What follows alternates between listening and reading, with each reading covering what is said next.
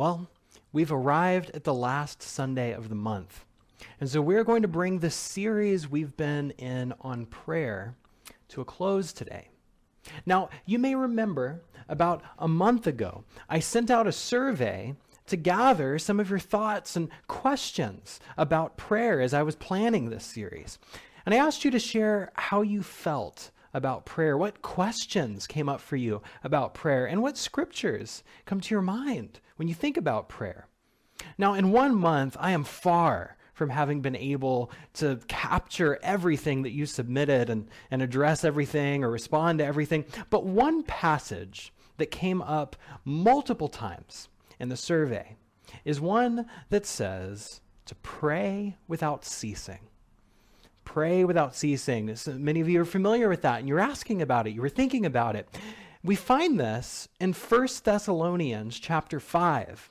1 Thessalonians chapter 5, if you want to go ahead and turn there, that's where we're going to be reading from today. Pray without ceasing. Now, this really is the goal of all of our prayer, whether it is praying from scripture or prayer book, as we've talked about, or praying from a prayer request list, intercessory prayer like we've talked about last week.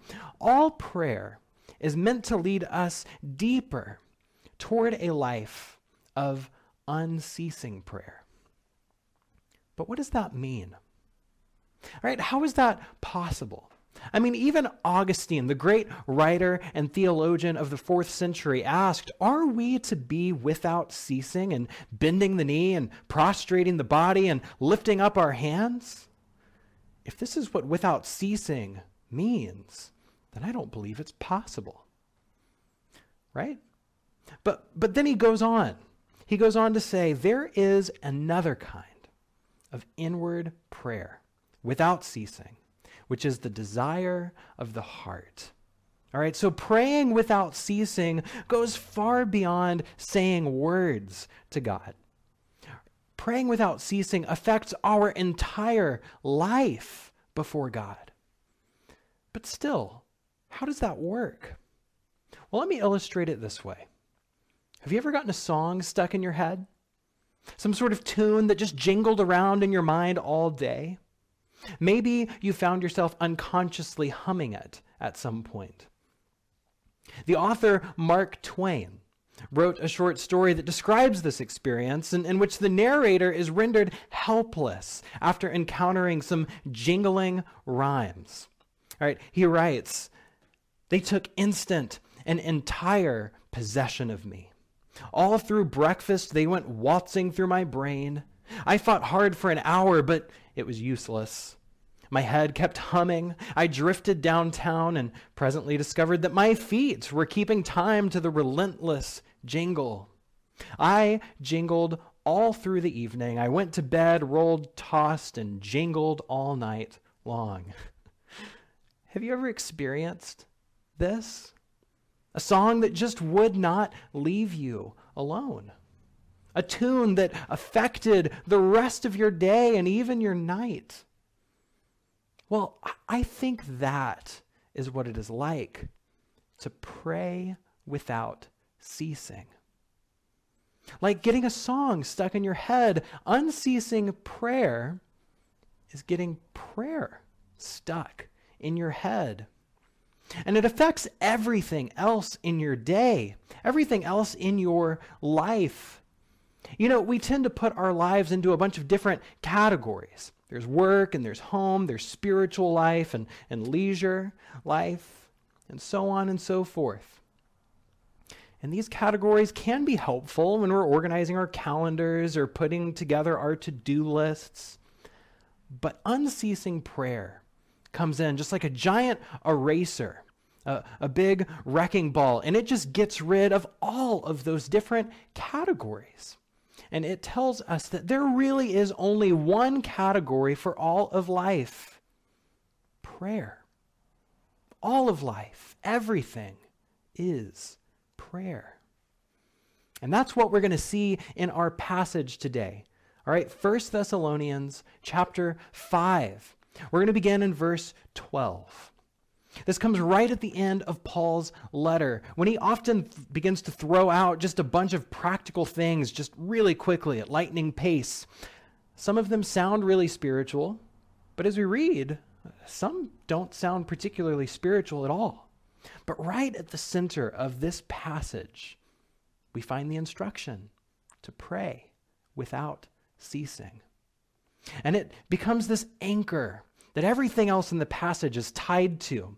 It's this melody that affects everything. So let's read 1 Thessalonians chapter 5, beginning in verse 12.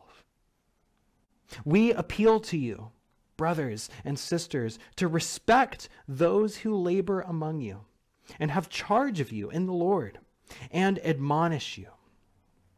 Esteem them very highly in love because of their work. Be at peace among yourselves.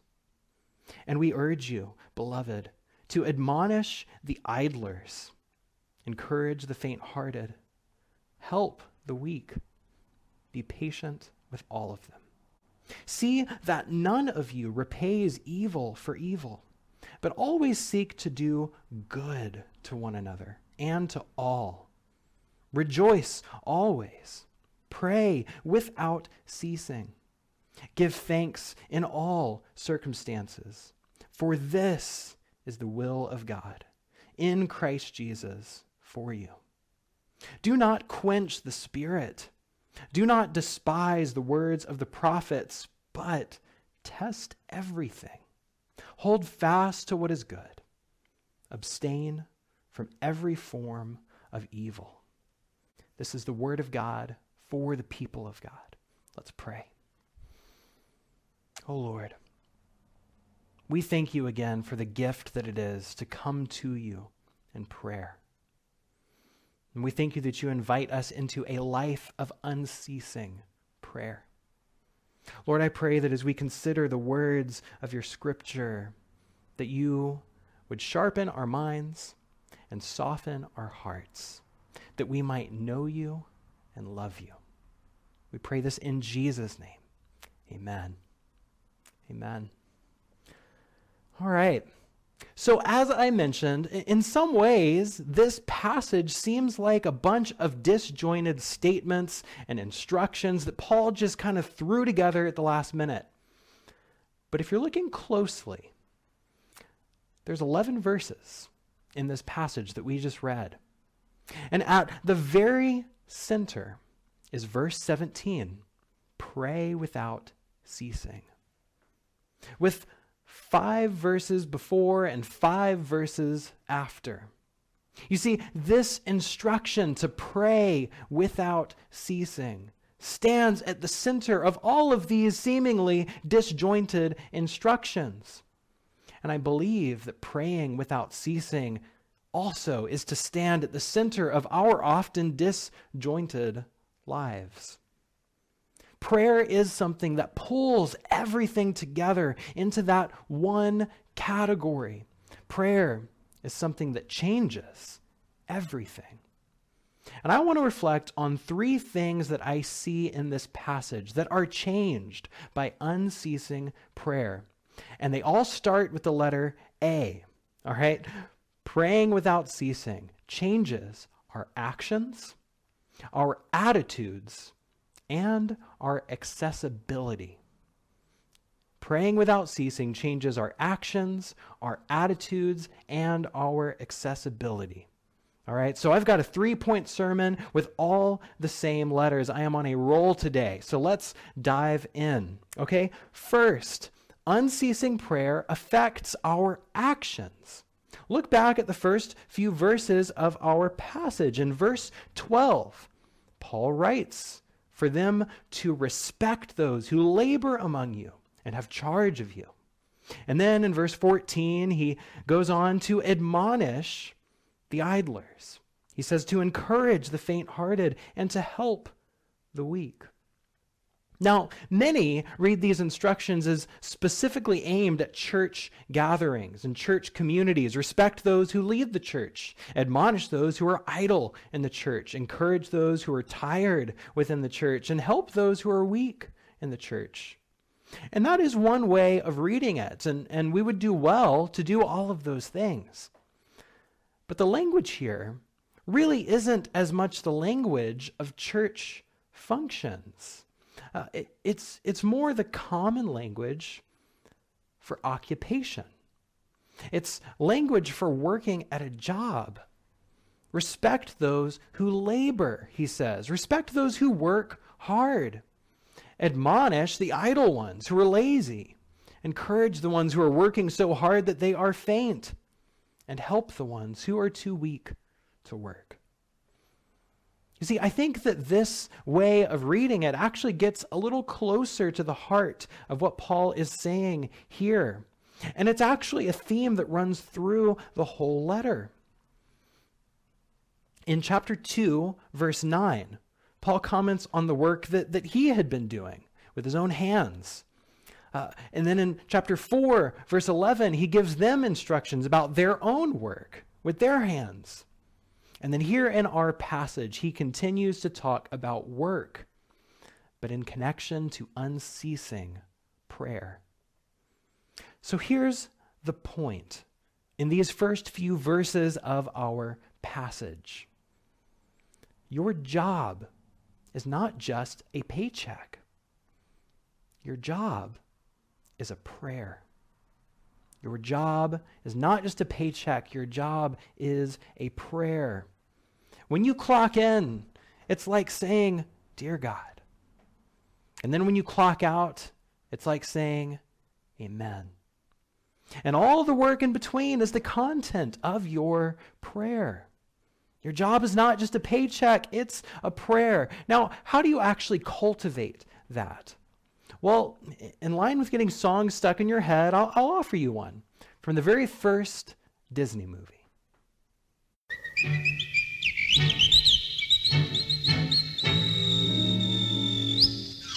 Just whistle while you work, and cheerfully together we can tidy up the place. So hum a merry tune. It won't take long when there's a song to help you set the pace. Whistle while you work, right? What would it look like to pray while you work? As you think through your typical workday, what are the things that you could pray for? Who are the coworkers that you might consider praying with? This is what we talked about last week. That doesn't have to be praying with them out loud, although it could be, but it could just be as you listen to them and get to know them, you begin to join them in their life prayerfully. This is one way, I think, to pray without ceasing in your work, to pray for the things that are going on, to pray with the people that you work with. But the goal is not just to pray for your work or while you're at work, but for you to actually, for your work to actually become a prayer in and of itself. And just think about that. If your work were to actually become a prayer, how would this transform the way that you work? If you saw it as a prayer, right? Rather than just getting through the workday and checking off tasks from your list, I think that treating our work as prayer would change the way that we actually do our work. It would change the kind of workers that we are. Right? We would not just seek to get things done, but rather to do things well. Dorothy Sayers is a great writer, and she said that work must be good work before it can call itself God's work. Work must be good work before it can call itself God's work. So another way of praying with our work is to work and to do our work excellently. To do our work with excellence, not just getting it done, but doing it well. This is a way that our work becomes prayer. It becomes worship. And I think this is what Paul meant in Colossians chapter 3, verse 17, when he wrote, "Whatever you do, in word or in deed, do everything in the name of the Lord Jesus." Do everything in the name of Jesus. Isn't that how we usually end our prayers? We talked about this last week.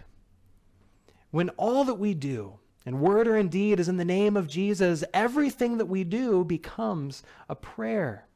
And so as we begin to pray without ceasing, our actions are transformed and our daily work becomes a prayer.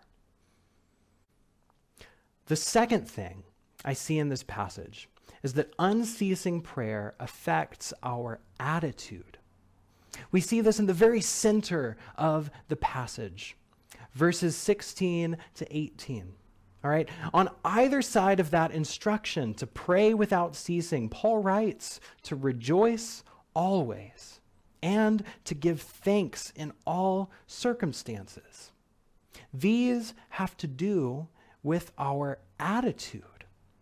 Living our lives as an unceasing prayer will make our core attitude one of joy and thanksgiving. And once more, in line with getting songs stuck in our heads, I thought about this and I remembered my grandparents' house. My grandpa loved to go fishing. I used to go fishing with him often as a kid. And outside on his patio, he had a fish that was displayed on a plaque. But this was different than any usual fish because every time you walked past it, it started singing.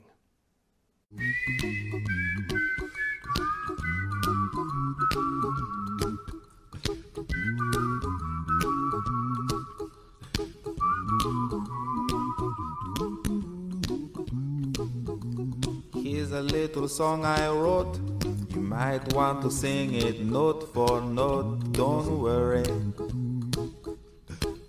Be happy. Did any of you have one of these? Oh man, we used to laugh so hard at it every time it would go off. But truly, don't worry, be happy is a mantra for the attitude that Paul writes about here. But I do need to clarify something because attitude is different than emotion. To rejoice always or to give thanks in all circumstances does not mean that we are never sad. It doesn't mean that we're to always wear a smile. It just means that when we grieve, we do not grieve as those without hope.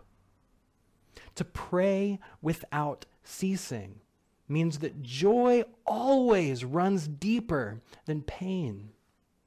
It means that grief is only a temporary interruption of the eternity of joy that has always existed within the Father, Son, and Holy Spirit and will always persist to the coming of His kingdom. To live in unceasing prayer means that hoping and trusting in God will lead us to a fundamental attitude of joy and thanksgiving in all things.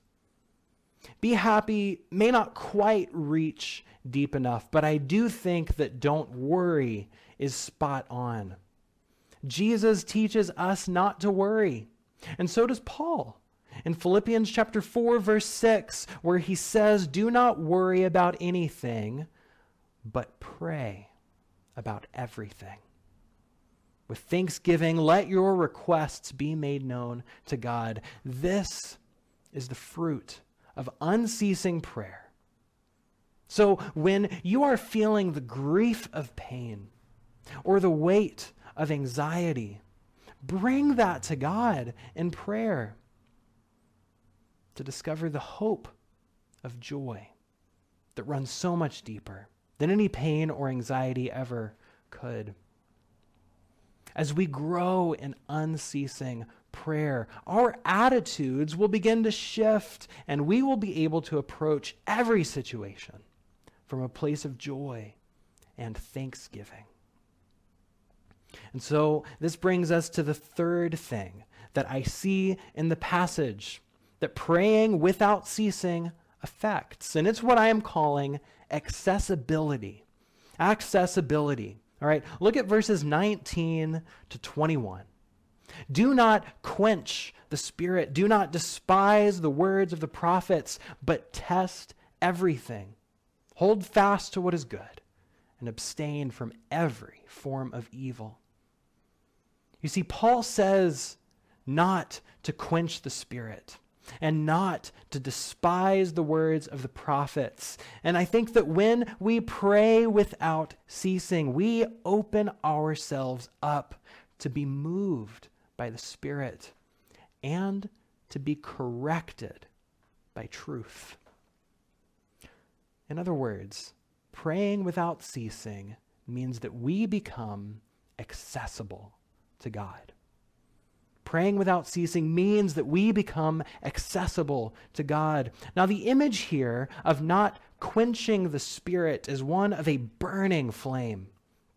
Another way of translating it would be to say, do not extinguish the Spirit. So the idea is that the Spirit is burning. And as we grow in unceasing prayer, we learn to follow its flicker. And so I have one more catchy song to share that might just get stuck in your head as I think about this. It's a classic.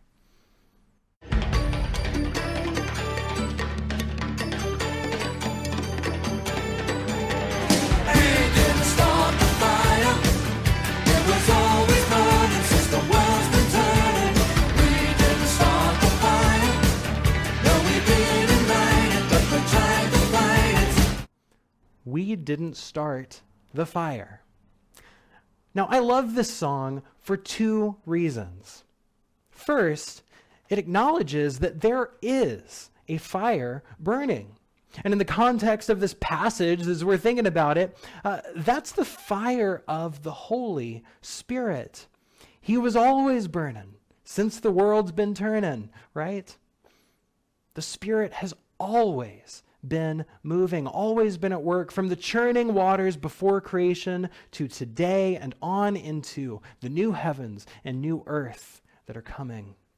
There is a fire burning. The Spirit is active and at work in the world and among us. Do you believe that? Do you believe that? Are you opened up to the work of the Holy Spirit? There's a prayer that I learned to pray back in college, and it goes like this. Oh Lord, interrupt me. Lord, interrupt my day. This prayer is an acknowledgement that God is doing stuff, and that we are often too distracted by our own selves to see all that God is doing. You see, we live our lives so self-consumed. But as we grow in unceasing prayer, our vision expands. We turn away from ourselves and toward the things of God. As we grow in unceasing prayer, we become accessible to the movement of the Holy Spirit. But there's something else. This catchy tune, this song, we didn't start the fire, right? This song is not only an acknowledgement that there is a fire burning, but also an acknowledgement that we aren't the ones who started it. We are not the ones with all the answers. In fact, rather than answers, we often bring our fair share of problems, don't we? But we rarely acknowledge that. I mean, haven't you noticed how, whether it's on social media or in news stories or on television, that our public discourse has become so defensive? We're always so defensive. We're always ready to get offended, and we're ready to defend ourselves, no matter what it is that's being said. And since we're always primed for defense, we always have our defenses up, we're never able to receive correction. This is what Paul means by do not despise the words of the prophets. It means that we need to be teachable and receptive to the word of God. Once again, we need to make ourselves accessible to the truth that brings correction, the truth that convicts. We need to be open to that conviction. Just think of when the prophet Nathan came to confront David about Bathsheba. Right? He could have despised the word of the prophet, but instead, he lamented. He was cut to the heart by what he had done, and he cried out and said, I have sinned. This is why he is called a man after God's own heart. It's because even in his sin, he remained accessible to God. He was responsive to the words of the prophet rather than defensive about them.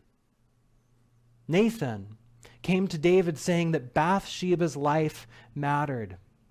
And today, our society is being told that black lives matter.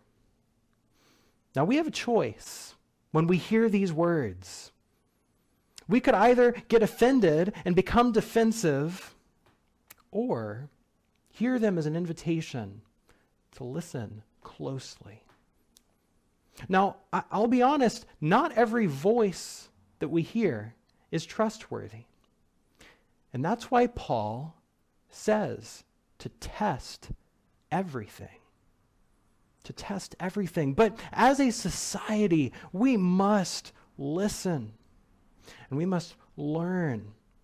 And as we do that, we must hold fast to what is good and abstain from every form of evil and repent of it. And that includes racism. As we live lives of unceasing prayer, we will finally stop getting caught up in all of the us versus them arguments that everyone else is having. Rather than despising what we hear with defensiveness, we will learn to discern what we hear, test it, and hold on to what is good, and let go of what is not.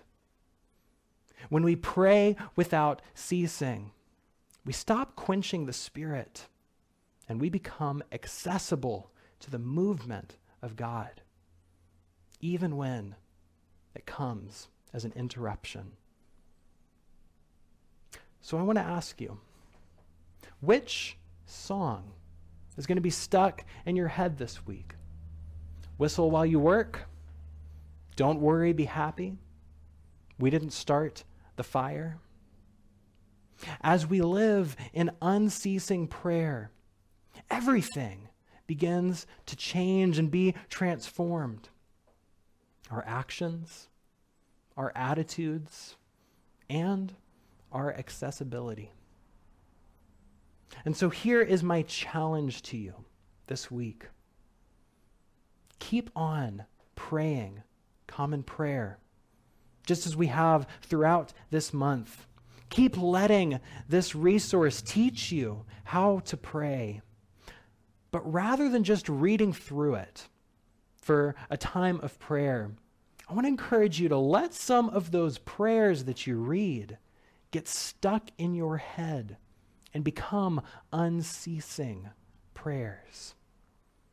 You know, if you've been using common prayer over the past few weeks, you might have noticed that every day has a line that gets repeated a few times. Maybe that single line is what you let get stuck in your head throughout the day. Today's, we read at the very beginning, today's line was this: make us fully alive, O God, that our lives might shine like the sun. Make us fully alive, O God, that our lives might shine like the sun. That's the line for today. But whatever the line is for the day, as you do this throughout the rest of the week, take that line and repeat it to yourself throughout the day. As you go to work, as you confront anxiety with joy, as you open yourself up to the movement of the Holy Spirit, let this line become your unceasing prayer. Let it get stuck in your head, and you might just find yourself beginning to live in its rhythm from morning to the midday, to the afternoon, and on into the evening. This is what it means to pray without ceasing. May we grow in it as we grow in God. Amen.